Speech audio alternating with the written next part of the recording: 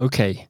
On a scale of 1 to 10, 1 low, 10 high, how do you rate yourself as a good person? Go on, give yourself a number. You don't have to tell anyone, it's just between you and me. Now, it's interesting, but it's perhaps slightly predictable for me to ask you, okay, so why didn't you give yourself a higher number? And you probably have some answers to that. But let me ask you this: why didn't you give yourself a lower score? That throws up some interesting answers as well, right?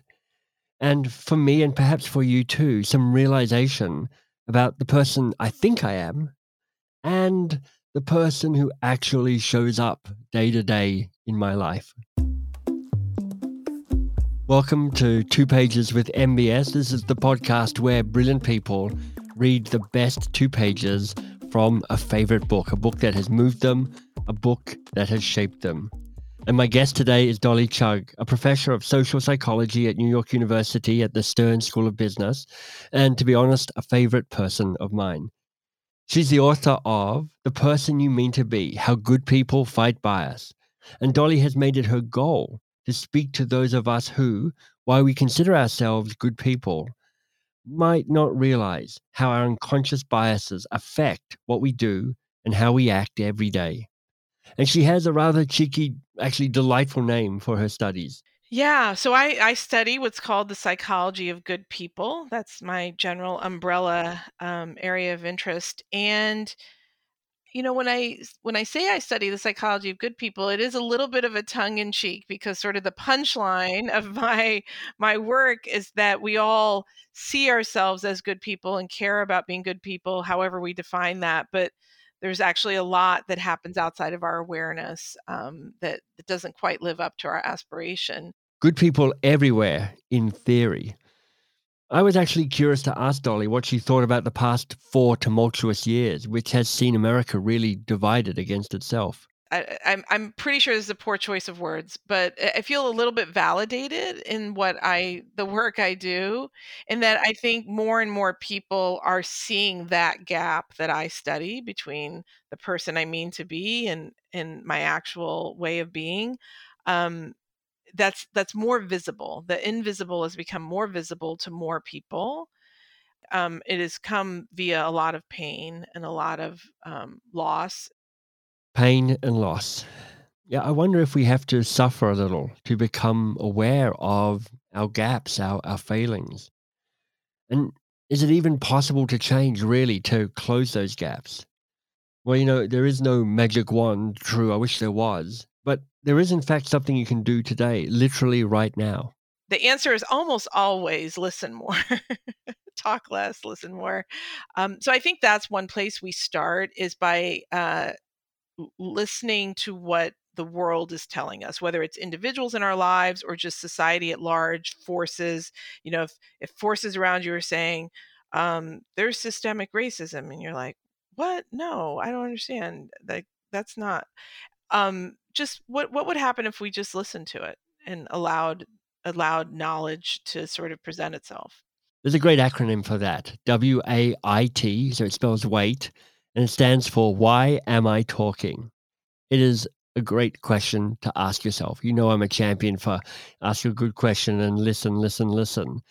But, listening and allowing knowledge to present itself is only the first step. Next is changing behavior. And as I can attest to, that is not easy. So I think collectively what we've learned as scientists of human behavior is that you're almost always better off building a system for change, kind of Mm, hacking the change rather than just trying to will yourself to the change. right. And this applies in a lot of arenas. In Katie's work, rather than sort of saying, today I will exercise, today I will exercise, today I will exercise, you're better off getting yourself hooked on a sort of page turner thriller and then saying, I'm only Mm, allowed to read the thriller if I'm on the treadmill. You have a much better chance of right. exercising because you've set up a system there. With the kind of work I do, things like unconscious biases, it turns out we don't actually have as a field, psychologists have not been able to figure out how to de-bias our minds. So just Mm. willing myself to be less biased may not work as well as setting up a system where my biases are less likely to affect my decision making. So making it the identities of the people whose resumes I'm looking at, covering up their names will make it harder for Right. my Right. biases triggered by their names to affect my judgments. That's great. It's kind of building the structures and setting an environment just to give you the best chance of behaving in response to what's going on, rather than that conscious act of saying, "Well, I choose to be this," because that exercise is a classic one. I'm like, I've willed myself to exercise unsuccessfully for thousands of days now. Exactly. Yep. Feel you. Uh, Dolly, tell me about the book that you've chosen for us to read today. Okay, so the book I picked, it's called A More Beautiful and Terrible History: The Uses and Misuses of Civil Rights History by Jean Thea Harris. And I was introduced to Jean Thea Harris's work via her first book, which I had read, The Rebellious Life of Mrs. Rosa Parks. Mhm. In and of itself, that's a provocative title, right? Well, both of these are And beautiful, wonderful book titles. I mean, she wins. aren't I they? mean, I haven't read either of the books, but I wish I'd named all my books to have titles as good as hers. They're I wonderful. know. The hooks, right? Yes. Yeah, yeah. Um, and when I read her first book, my reaction after I read it, it's the only and first adult, like thorough historical biography of Rosa Parks written for adults.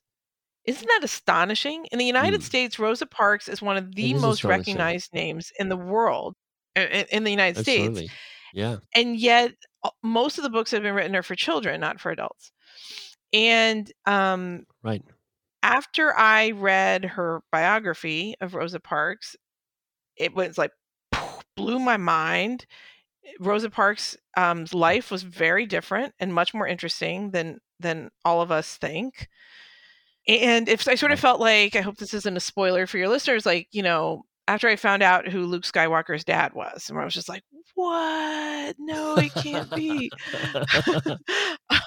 Like, but that was sort of a dark secret. Whereas this was actually, I thought, a pleasant surprise. So that's how I became familiar with Jean Thea Harris's work. And this is her Yeah. second book, and I've read it, but honestly, I read it too fast when I read it. I read it because I was leading a book club in a prison, and I assigned this book, and I needed to quickly finish it in time, just like my students did. Right. And Jean very kindly responded to an invitation to join me in the discussion in the prison. So we drove up together and discussed this book. Now I'm rereading it slower, and I'm really glad I am, because it's just so rich and important and interesting, like really, really interesting. So I picked it because it's shifting my understanding of my country and of my history in a way that I think will serve me well. I think I'll be a better American Mm. for understanding what this book is teaching me and has taught me. I feel like there's going to be a provocative thesis at the heart of this book. What's it saying? It's saying that we have the history we tell ourselves, the fables, the morality tale we've told ourselves about the civil rights movement is false. It suggests things happened over a tighter time frame than they did. It suggests fewer people were Right. involved than there were. It suggests the work was Mm. finished when it isn't. And it suggests that the Right. problems were just limited to certain individuals, the bad guys, as opposed to Right. broader and deeper and more in all of us. And Mm. it begins with a quote that's really great from James Baldwin. Maybe this is a better phrasing of the thesis. James Baldwin says in uh, what he called a talk to teachers, he said, American history is longer, larger, more various, more beautiful, and more terrible than anything anyone has ever said about it. James Baldwin is so eloquent. We've had another guest read from James Baldwin's work on this show. Oh, So I love that he keeps coming up as a voice to hear. And every time I hear a interesting. little bit of his writing, I'm struck by his poetry. It's amazing.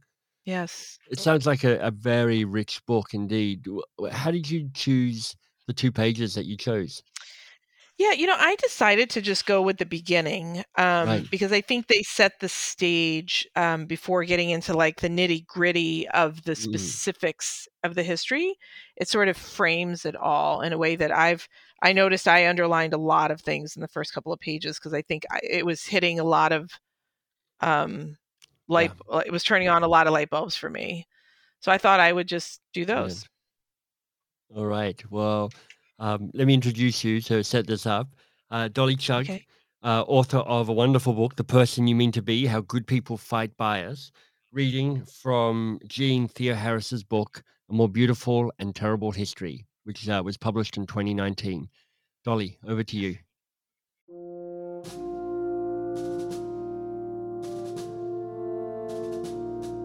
By the turn of the millennium, the history of the civil rights movement had become a national story.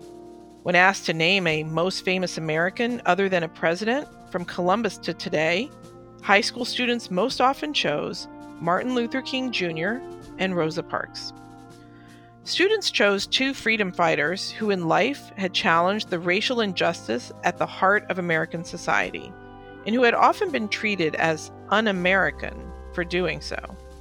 Now, the civil rights movement had come to embody American grit, courage, and resolve, and these two activists could be invoked as the country's most famous emblems. Arguably, beginning when President Ronald Reagan signed the bill in 1983 to make the third Monday of January a federal holiday for Martin Luther King Jr., the political uses of memorializing the movement took on heightened possibility as a national narrative. 15 years of opposition to the holiday gave way to recognizing its political utility. The civil rights movement became a way for the nation to feel good about its progress, and King's legacy became enshrined in his Dream speech. His popularity expanded. By 1987, 76% of Americans held a favorable opinion of the civil rights leader, almost the reverse of his popularity at the end of his life. Only 28% of Americans had a favorable opinion of him in 1966. President after president, from Reagan to Bush to Clinton to Obama, hailed King's dream in their tributes to him. With these national stamps of approval, the civil rights leaders' broader commitments to challenging the, quote, giant triplets of racism, extreme materialism, and militarism, unquote, and his legacy of sustained struggle shrank further into the background. At the same time, memorials to the civil rights movement became national events, from President Bill Clinton's trip to Little Rock for the 40th anniversary of the Little Rock Nine's desegregation of Central High School, to Congress's decision to have Rosa Parks' coffin lie in honor in the Capitol, to the first family's trip to Selma, Alabama on the 50th anniversary of the Selma to Montgomery March. These national events honored not just the work of the civil rights activists, but the advancement of the nation itself. They marked the Americanness of the civil rights struggle and held up the power of U.S. democracy and progress to the world. Political leaders, pundits, and citizens came to see and tell the story of the modern civil rights movement as one of progress and national redemption. Jim Crow was framed as a horrible Southern relic, and the movement to unseat it became a powerful tale of courageous Americans defeating a long-ago evil. Activists from Paul Robeson to Malcolm X, who had once been deemed national security threats, showed up on postage stamps. A movement that had challenged the very fabric of U.S. politics and society was turned into one that demonstrated how great and expansive the country was, a story of individual bravery, natural evolution, and the long march to a more perfect union. A story that should have reflected the immense injustices at the nation's core and the enormous lengths people had gone to attack them had become a flattering mirror. The popular history of the civil rights movement now served as testament to the power of American democracy. This framing was appealing, simultaneously sober about the history of racism, lionizing of Black courage, celebratory of American progress, and strategic in masking and, at times, justifying current inequities. This history as national progress naturalized the civil rights movement as an almost inevitable aspect of American democracy, rather than as the outcome of Black organization and intrepid witness. It suggested racism derived from individual sin rather than from national structure, and that the strength of American values, rather than the staggering challenge of a portion of its citizens, led to its change. The movement had largely washed away the sins of the nation, and America's race problem could be laid to rest with a statue in the Capitol. In the process, politicians and others shrank the progressive, expansive, challenging vision of the modern Black freedom struggle into something more passive, individualistic, and privatized, a dream diluted and distorted. The celebration of the movement became a way to avoid acknowledging the, quote, enormous gap between America's practices and its professions, unquote, as historian John Hope Franklin had explained. And it became a way to take the beauty and power away from one of the most successful social movements of the 20th century and the vision it offers us for today. The recounting of national histories is never separate from present-day politics. What of the past is remembered, celebrated, and mourned is at the core of national identity, and the process of what is told and not told is often a function of power.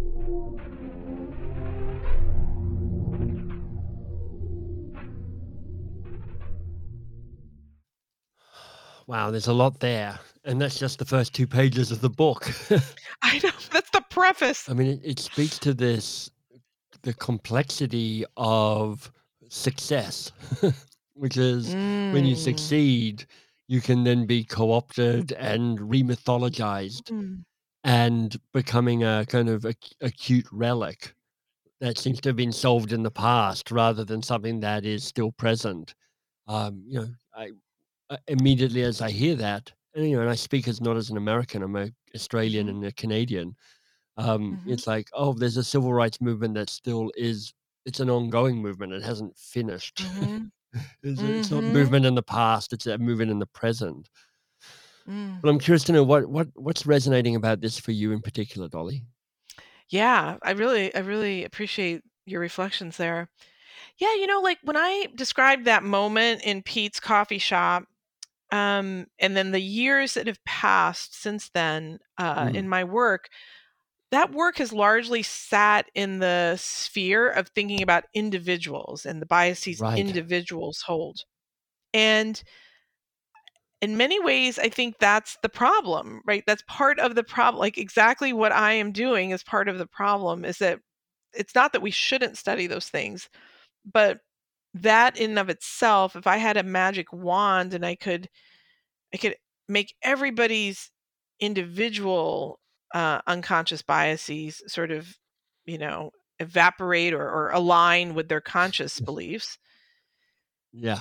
it would not solve a lot of the systemic problems that still exist. And I think that's what I'm learning more and more about from historians like Thea Harris and others is Mm, how the work of people like Rosa Parks and Martin Luther King Jr. was very much about systemic issues, but it got right. co-opted into this individual perspective.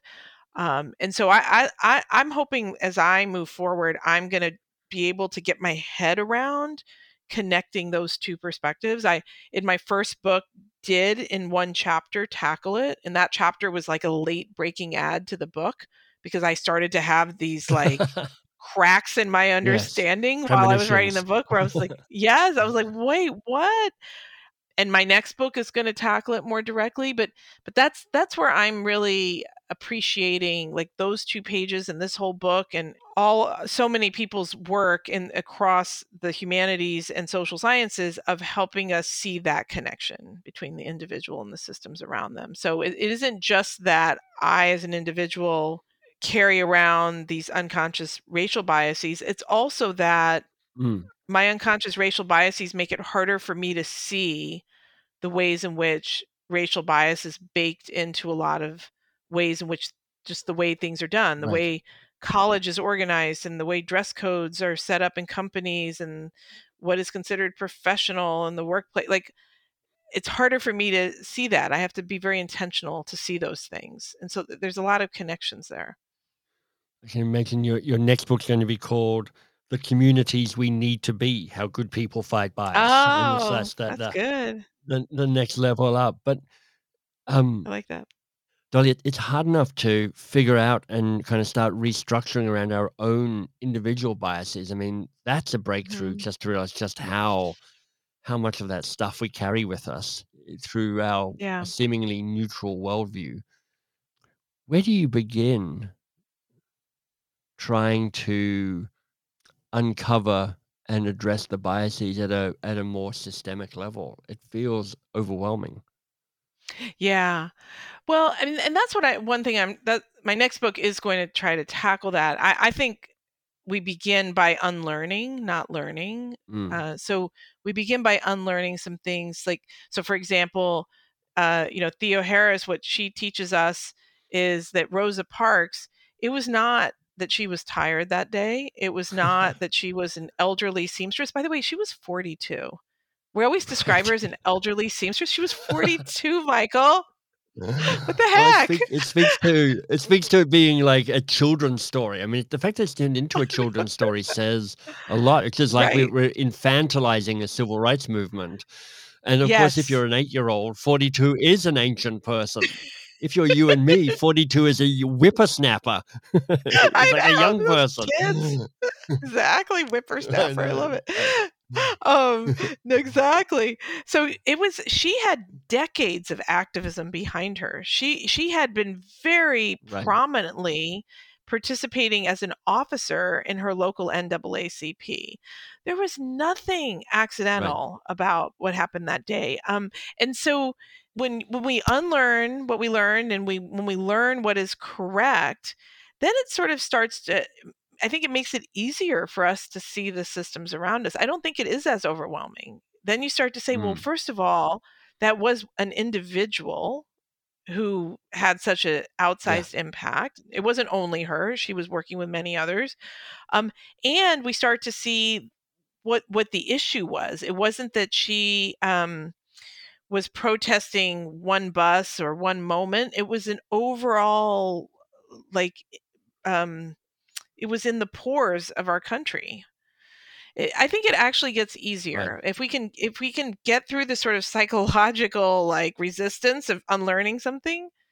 It actually I think is less overwhelming. The world makes a little more sense. Actually, it is what I'm finding. It's like oh right, of course, like that right. sort that it makes sense because now when you say the I it why do I look around the world and see all these disparities everywhere? Everywhere. Disparities Yeah, in health outcomes, disparities in everywhere. wealth, disparities in education, disparities in COVID, disparities in where people live. Like, why? It makes more sense if you understand it through the more accurate lens of systemic issues than if you think, well, we did this thing in the 60s and it's over, and yet there's all these Mhm. disparities now. Well, then how do you explain And yet, that? yeah. So how do I learn to unlearn, Dolly? Mm.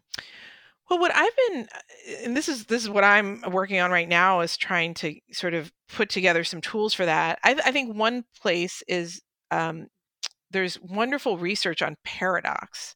You know, the idea of Mm. having two conflicting ideas in our mind at the same time and Yeah. being able to hold those. Like, our minds crave consistency. That's just like a human thing, that we Right. like consistency.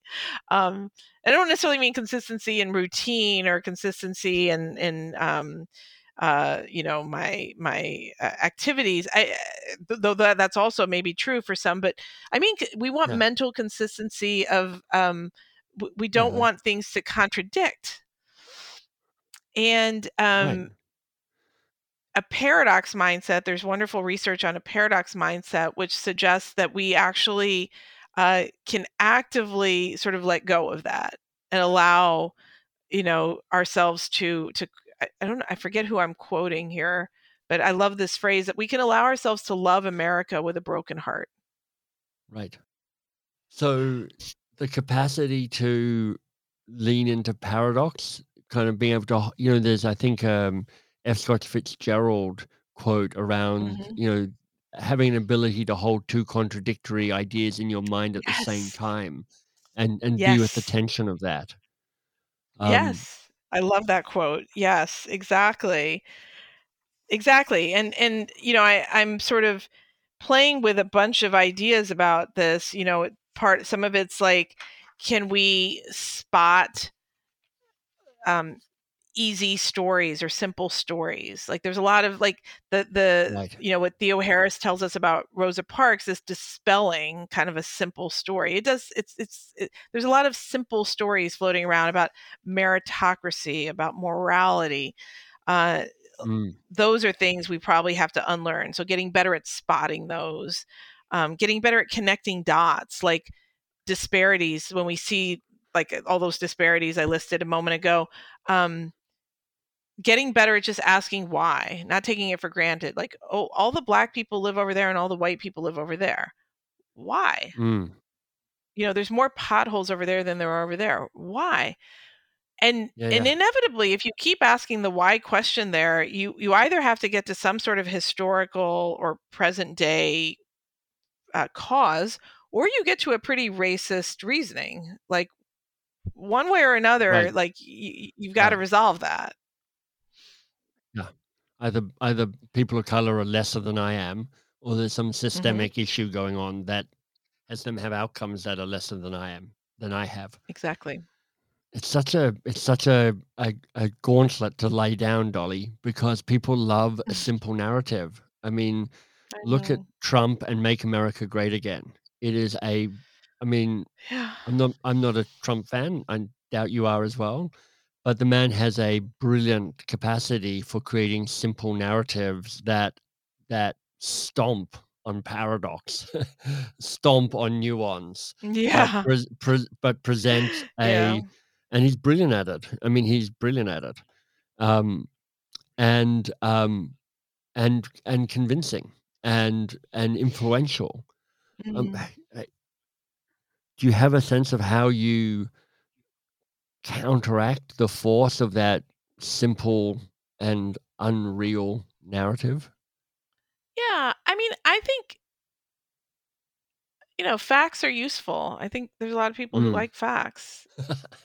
Um, That's so, that's right. I mean, so I think, when I say paradox, it's a paradox that we've kind of forced upon ourselves, right? Because if we have Mm. America is the greatest nation on earth, which I'm happy to sign that, but then we're unwilling to see anything else. So I've been toying with this idea of the patriots paradox, which is the idea of like, the Mm. more you love this country, the harder it is for you to do what's right for this country. It's like you're so invested in Right. this very specific vision. Um, and Right. and I think there are a lot of people who want to resolve that. I actually think so. There may be people craving the simple story, but I think there's also people craving, like, this isn't making sense. Make it make sense. Right. And so the paradox thing is actually saying, um, it makes sense of it. It's like, you don't have to believe only one thing. You don't have to believe this is an amazing country or this is a terrible country. Right. You're allowed to actually believe Right. both of those things. I think that's Right. liberating. Because the The same Patriots paradox is something like the more you love this country, the more you're willing to see what's unlovable about this country. Right. Exactly. And it's the other Exactly. side of holding that tension between a commitment to and a willingness to feel the pain of it at the same time. Yeah. Yeah, I interviewed, Mitch Landrieu, who was mayor of New Orleans, for a number of years. Mm, He was the mayor who took down the Confederate monuments from public spaces yes, in New Orleans and got a lot of attention for that. Um, and I was really struck by his ability to do this so well. Like right. his vision is like we all it is the most American thing in the world to sort of want your best self to rise, to strive to be the best. I'm putting words in his mouth, but Mm, this was the gist of what I took away. And so if that's true, if we're always like reaching for better, why wouldn't we like be trying to do this? Why wouldn't we want to take better care of each other? 'Cause that's really all we're talking about here, is not leaving behind huge segments of mm. our fellow Americans. Dolly, I'm looking at my little clock and I can't believe we've been talking for as long as we have because I feel like I'm just getting started here. So Me I'm too. sorry for a conversation that is so rich and is yet needs to be another 3 hours longer. Um, Let me ask you a final question, if I might, that might have a chance to wrap some things up. What needs to be said that hasn't yet been said in this conversation between you and me? Oh gosh. I mean, I'll speak for me personally. Like, I definitely feel like I'm a learner in this space right now. A learner who's aspiring to be a teacher in this space, Mm, and I use my writing as a form of teaching. So right, I'm grateful that you let me show up as a learner and that we're sort of unpacking this together. Like, I think I'll have right. clearer thoughts and more actionable tools over time. But I appreciate the space to just think with you.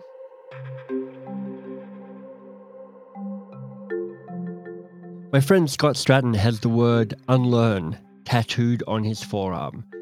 It's one of my favorite tattoos because it speaks to the power of the beginner's mind and to be skeptical of neat narratives of power and accomplishment. And that tattoo speaks to humility and it connects the knowing that you don't know everything to the possibility that others will know things you don't and you can't and have stories that you haven't yet heard or haven't yet understood. And it's really saying this tattoo unlearn, it's saying, know that you're wonderful, but know also that you're flawed and messy and get beyond yourself. I mean, literally get beyond yourself. Reach out, connect to other people, hear other stories. I love my conversation with Dolly. I love her newsletter.